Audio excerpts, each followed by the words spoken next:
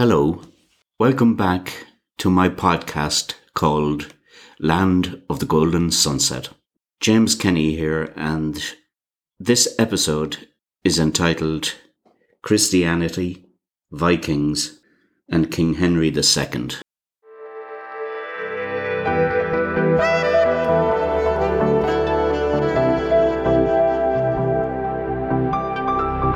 When the fame of Royal Tara reached Rome, Pope Celestine I sent Palladius as the first bishop of Ireland, with several priests in attendance, to try and convert the pagans from the Druidic culture, which was widespread at the time in Ireland in the year 431 AD.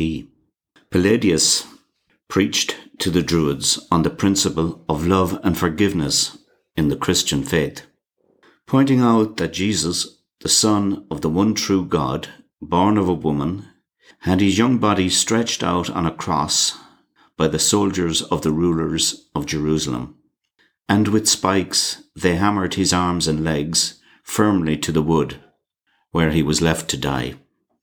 But the Druids cried out in loud, angry voices, Show us the way he died." Others said, "If a man dies, what is that to us? All men die at some time." By way of explanation, Palladius held up an effigy of the crucifixion, explaining the torture that his Saviour of mankind suffered. But they cried out again and asked, "How could such torture be an act of love? And cruelty is the very opposite of love. It is hate you are preaching. It is lies you are telling us. Begone, liar." Palladius tried every way to convince them, even making the sign of the cross to bless them. But this incensed them even more, and they, refusing to believe that the cruel punishment just displayed should be regarded by them as an icon of love, they rejected him and his band of priests and ran them out of the country. Palladius returned to Rome and related all that happened on the island of Ireland. The Pope was sad to hear that their mission was a failure.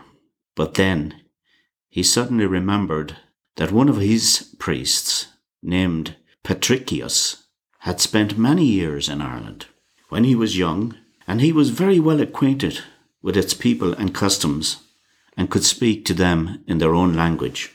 And so the Pope sent a messenger to Patrick, requesting his presence.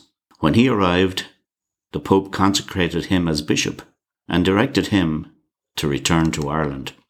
Patrick and his entourage landed near Dublin in what is now Bray, but a hostile crowd compelled them to re-embark.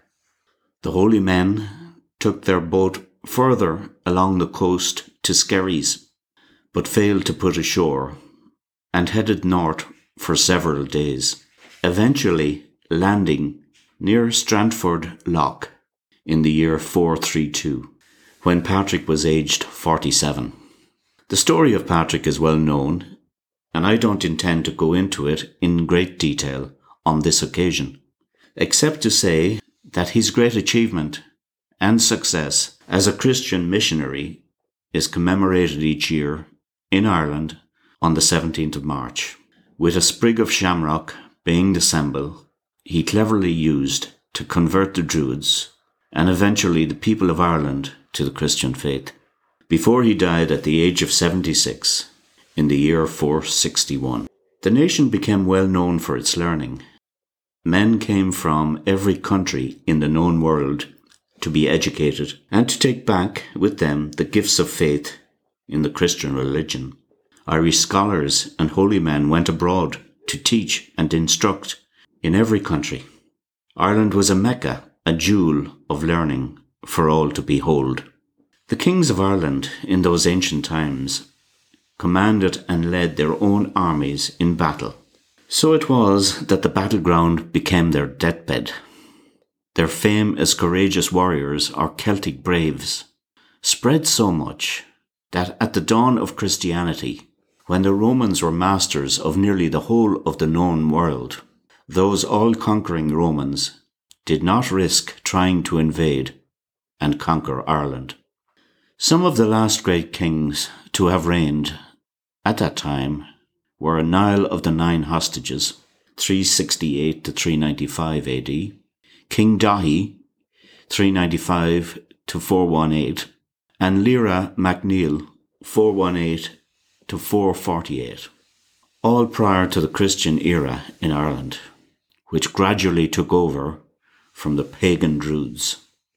And it is said that Lyra MacNeill was an advisor to St. Patrick.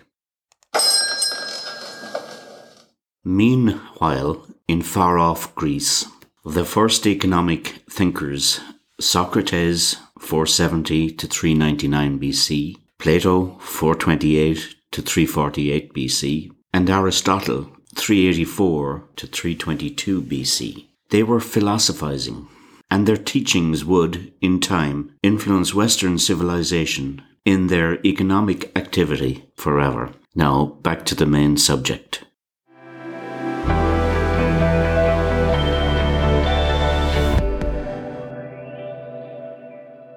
Then the Vikings came, like hordes of angry locusts, raiding, plundering, and desecrating. The native people were continuously harassed by incessant war.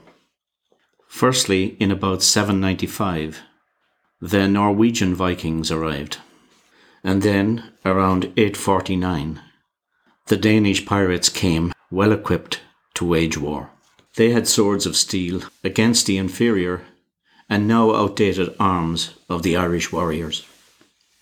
They had no respect for Ireland's way of life or Christian religion, so they torched the holy places, burnt churches and monasteries, plundered them of gold and silver, jewellery and valuables. They killed and murdered anyone who stood in their way, until King Brian Boru of Kincora and his army of courageous soldiers marched to meet them and were victorious at the Battle of Clontarf outside Dublin on Good Friday in the year 1014.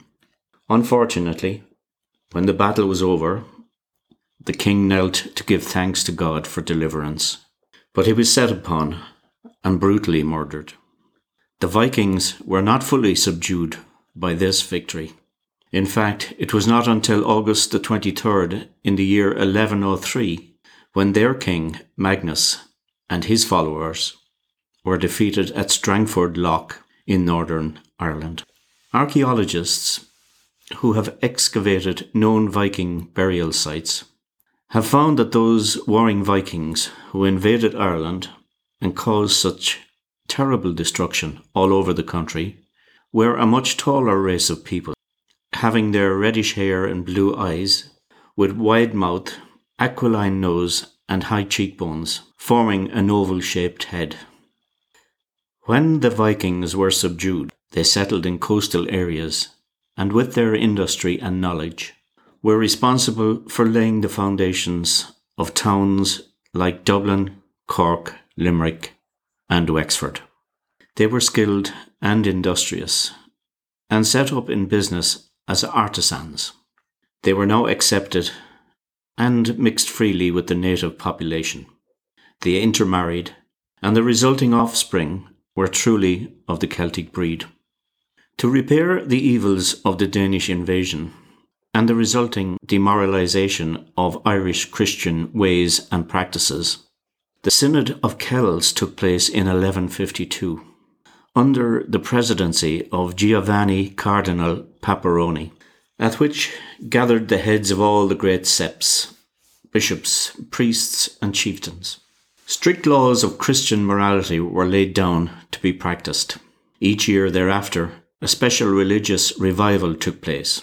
In the year 1167, a great religious council was held in Athboy in County Meath, at which 13,000 warriors on horseback attended, to hear from their chiefs and bishops the renewal of Christian values in the Decalogue, which exhorted the people to agree to and to practice from that day forward. When those renewed Christian proposals were conveyed to London, the English authorities were envious, and Lanfranc, Archbishop of Canterbury, wrote to MacDiarmid O'Brien, King of Munster, congratulating him on the renewed Christian spirit now shown by the Irish. Donal Mór O'Brien, from 1168 to 1194, was the last King of Munster. It is believed that he is buried within St. Mary's Cathedral, Limerick, a church he first organised. An ancient stone coffin lid, purportedly that of King Donal, lies in the chancel near the high altar. Further praise came from Anselm, one of the great saints, and Archbishop under the Red King Rufus, otherwise known as William II. He wrote to MacDiarmid O'Brien, King of Munster, saying, "I give thanks to God for the many good things we hear, and especially for the profound peace which the subjects of your realm now enjoy."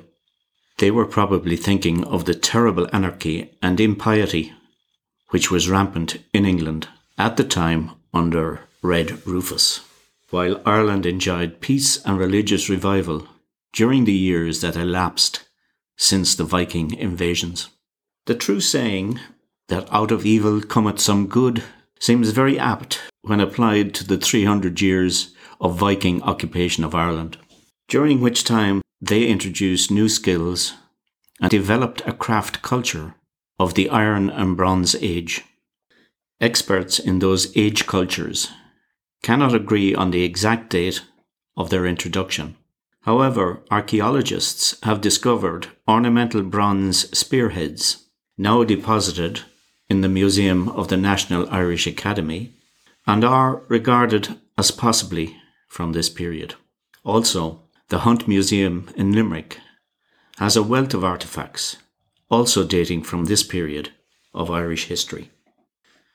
We are now entering another period in Ireland's troubled history, when once again the warring tribes of Europe came with their conquering armies, and which the native people were soon to learn to fear.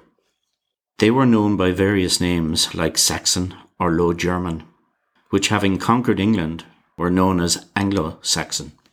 Then came the French, known in England as Norman conquerors, and there followed those known as Anglo-Normans, and later still they developed into being the Norman Irish, the Anglo-Irish, the English ascendancy, and the Irish aristocracy.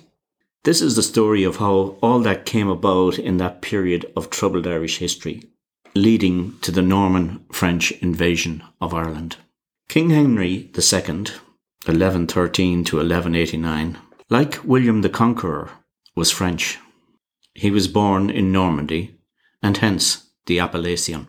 In 1155, Pope Adrian IV, who was English-born, was displeased with Irish Catholicism and allegedly gave Henry a papal bull from the Vatican in Rome for the purpose of promoting the glory of God in Ireland. The Vikings, who at one time also threatened to overrun England and were halted in their attempt by the Anglo-Saxon Alfred the Great. He was king of Wessex from 871 to 886 and king of the Anglo-Saxons from 886 to 899.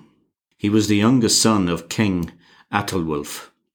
His father died when he was young, and 3 of Alfred's brothers reigned in turn before him.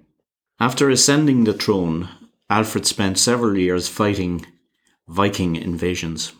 He won a decisive victory at the Battle of Edington in 878 and made an agreement with the Vikings, creating what was known as the Danelaw in the north of England.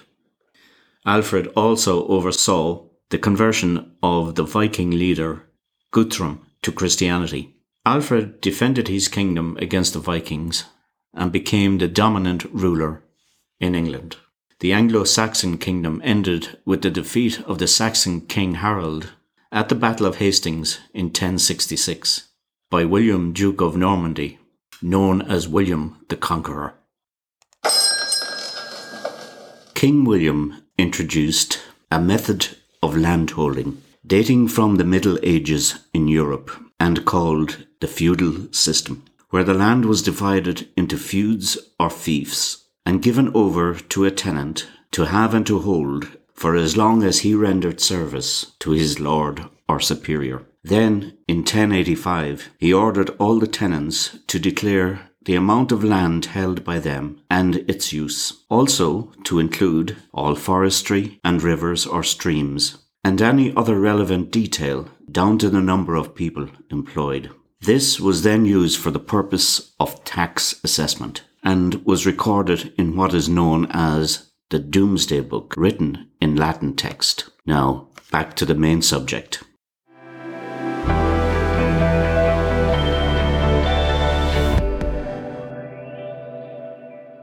In later years in England, under King John, tenants became angry at his efforts to further extract money from them in violation of their feudal rights. They produced a document called the Magna Carta, which they compelled this grabbing king to sign. And so King John had to sign at Runnymede in 1215. One of the declarations therein was to the effect that the king was bound by all later legislation of Parliament, and an interpretation of the right of trial by jury.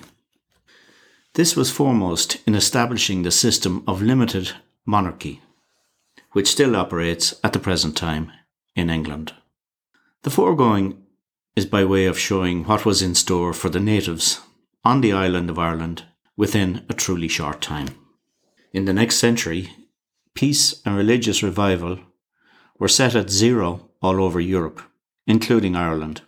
Proof exists that the papal document given to Henry was a forgery by someone other than the Pope, because immediately after his consecration, the Pope had to flee from Rome due to the unrest led by Arnold of Brescia. Arnold became an Augustinian canon and then prior of a monastery in Brescia.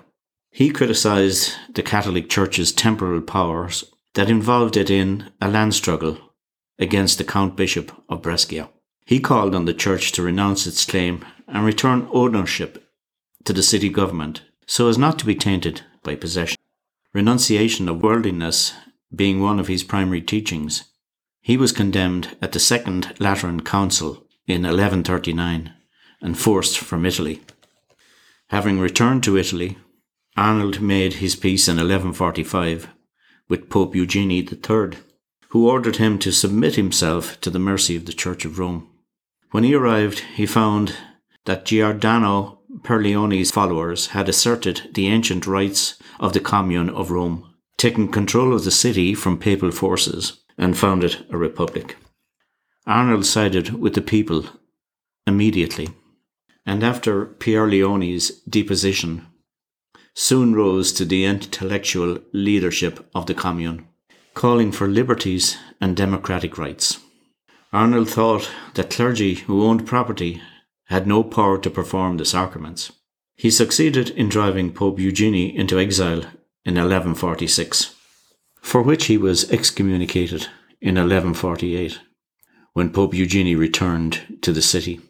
Meanwhile, the Leinster king in Ireland was also urging Henry II to visit Ireland, not for religious reasons, but for waging war, in what was to become known as the Norman invasion of Ireland. Dermot MacMurrough made such wild, extravagant promises to Henry that Henry gave him a letter addressed to all his subjects, English, Norman, Welsh and Scots, requesting them to rally to the support of the Irishman in his quest to have his crown restored. The French Normans were land-hungry and ruthless. They were well trained for battle and were also the best horsemen in Europe.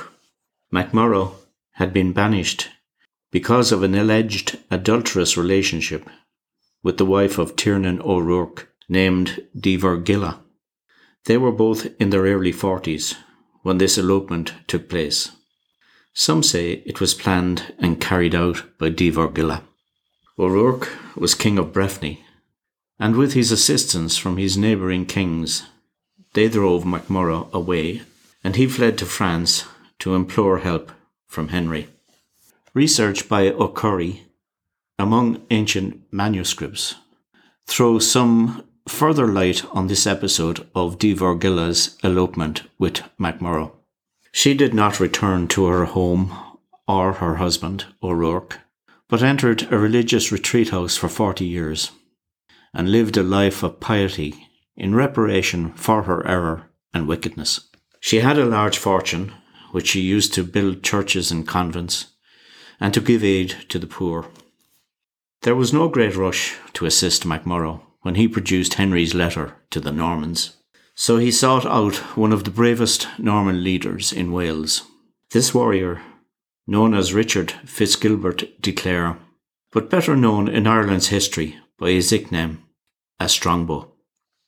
He made a pact with the Irishman to help restore him to power, on condition that, as a widower, he would be given his eldest's daughter, Aoife, in marriage, with the right to succeed to the Leinster kingdom. Dermot MacMurrough returned to Ireland with a small band of mercenaries, having skulked around Europe to make up an army to invade and fight his own native people in retaliation and revenge. Early in the month of May 1169, a small flotilla of strange vessels put into a little creek on the Wexford coast near Bannow. This was the advance force of the Norman invasion of Ireland, led by Robert Fitzstephen.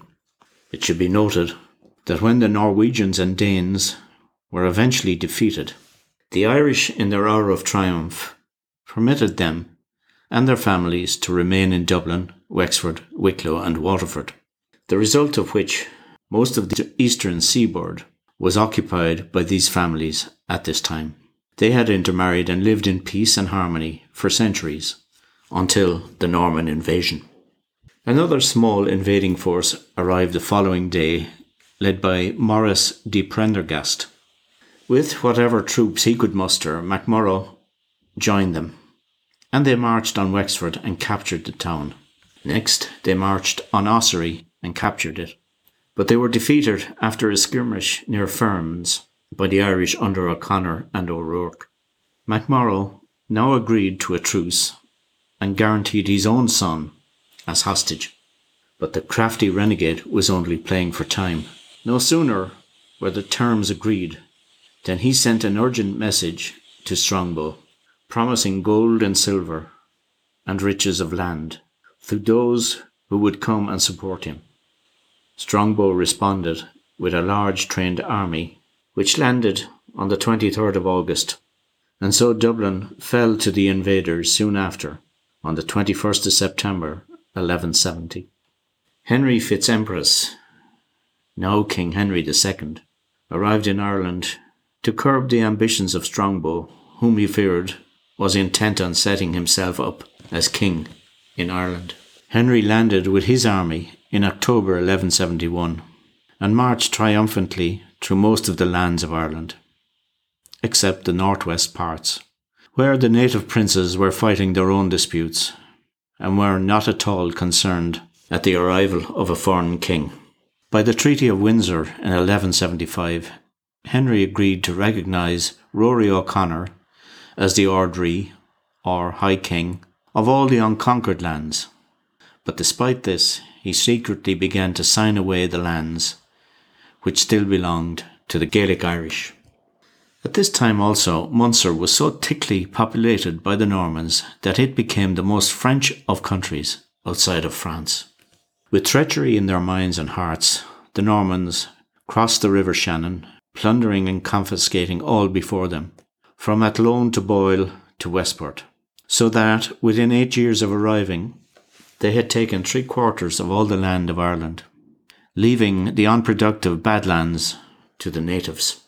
Henry II, while he made treaties with the Irish kings, had secretly divided the whole of Ireland into 10 sections. In fact, he robbed Irish people and their chieftains of every acre of land in this way, but they were not able to take possession of any of the sections, as it is far easier to assign property not yet stolen than to put the thieves into possession of it.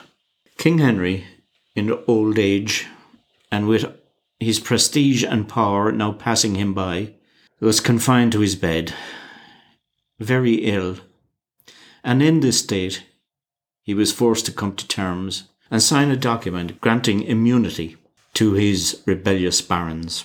Being curious to know the identity of those plotting against him, he requested and was given a list of all the names, and he was shocked and horrified to find the name of his favourite son and heir, who was destined to take over in Ireland as the future King John. But this cruel son was also a scheming brother, with an inherited and cruel streak in him. When his brother Richard was absent at the Crusades, John arranged and planned his death with the French king, arranging to have him thrown into a dungeon until death claimed him. This wickedness came naturally to him, since his father, Henry II, was involved in the murder of his Archbishop, Thomas A. Becket. When John became king at the age of 32 in 1199, to remove a possible rival, he murdered his nephew. John appears to have decided to have Arthur killed, with the aim of removing his potential rival and of undermining the rebel movement in Brittany. Arthur had initially been imprisoned at Falaise and was then moved to Rouen. After this, Arthur's fate remains uncertain. Most historians believe he was murdered by John. The annals of Margam Abbey suggest that John had captured Arthur and kept him alive in prison for some time in the castle of Rouen. When John was drunk, he slew Arthur, tied a heavy stone to the body, and cast it in the Seine. Arthur's sister, Eleanor, who had also been captured at Mirabeau, was kept imprisoned by John for many years, albeit in relatively good conditions. She was imprisoned from 1202, and thus became the longest imprisoned member of an English royal family. As a prisoner, she was also unable to press her claim to the Duchy of Brittany as her mother's heiress. Later, John divorced his wife and took Isabella, a younger and prettier bride, and caused his many barons to turn against him and become his enemies. Those Anglo-Norman invaders in Ireland were well versed in deeds of depravity and deception. This fact is borne out when a matrix forged papal seal for use on bogus papal bulls was found years later in the ruins of one of the earliest Anglo-Norman monasteries, founded by John de Courcy, and is now kept in the Royal Irish Academy. Lawrence or Lorcan O'Toole, the first native-born prelate of Dublin, at the age of 32, was chosen by the beleaguered citizens of Dublin to parley with the Normans. But while he was thus engaged, having gone to their camp, Milo de Gogin and Raymond de Gros, at the head of a strong band of Normans, broke into the city of Dublin and slaughtered anyone who resisted. Archbishop Lawrence O'Toole now hurried to try and prevent further bloodshed by this cruel invader, but to no avail. This holy man, canonized by sanctity and patriotism, was the son of Lord of Email and was the chief of his clan. His favourite sister was the wife of that traitor MacMorrough and mother of Aoife, the bartered bride of Strongbow. MacMorrough, who without thought or care, but motivated by greed, had forfeited his own son to death when he failed to keep his agreement with the Gaelic Irish chieftains. Now, when his own end drew near, his body was eaten into with painful cancer-like wounds, and he died screaming in pain. When Lawrence O'Toole went to England on his last voyage, officers of the Crown took him prisoner, and he was told never to set foot in his native land again by order of Henry II. This, remember, is the king who claimed to have received a papal document instructing him to go to Ireland for the express purpose of seeing a renewal of the Roman Catholic faith. It is likely that a pope who knew him so well, and an Englishman, would grant him such a document. After all, he was known as the murderer of bishops, the robber of churches, the destroyer of all ecclesiastical liberty, and was accused of violating and raping his son Richard's betrothed.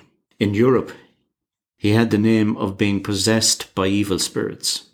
It was said that when he became angry, he would get into a mad fit of rage, tear off all his clothes, and sit naked, chewing straw and grunting like a beast.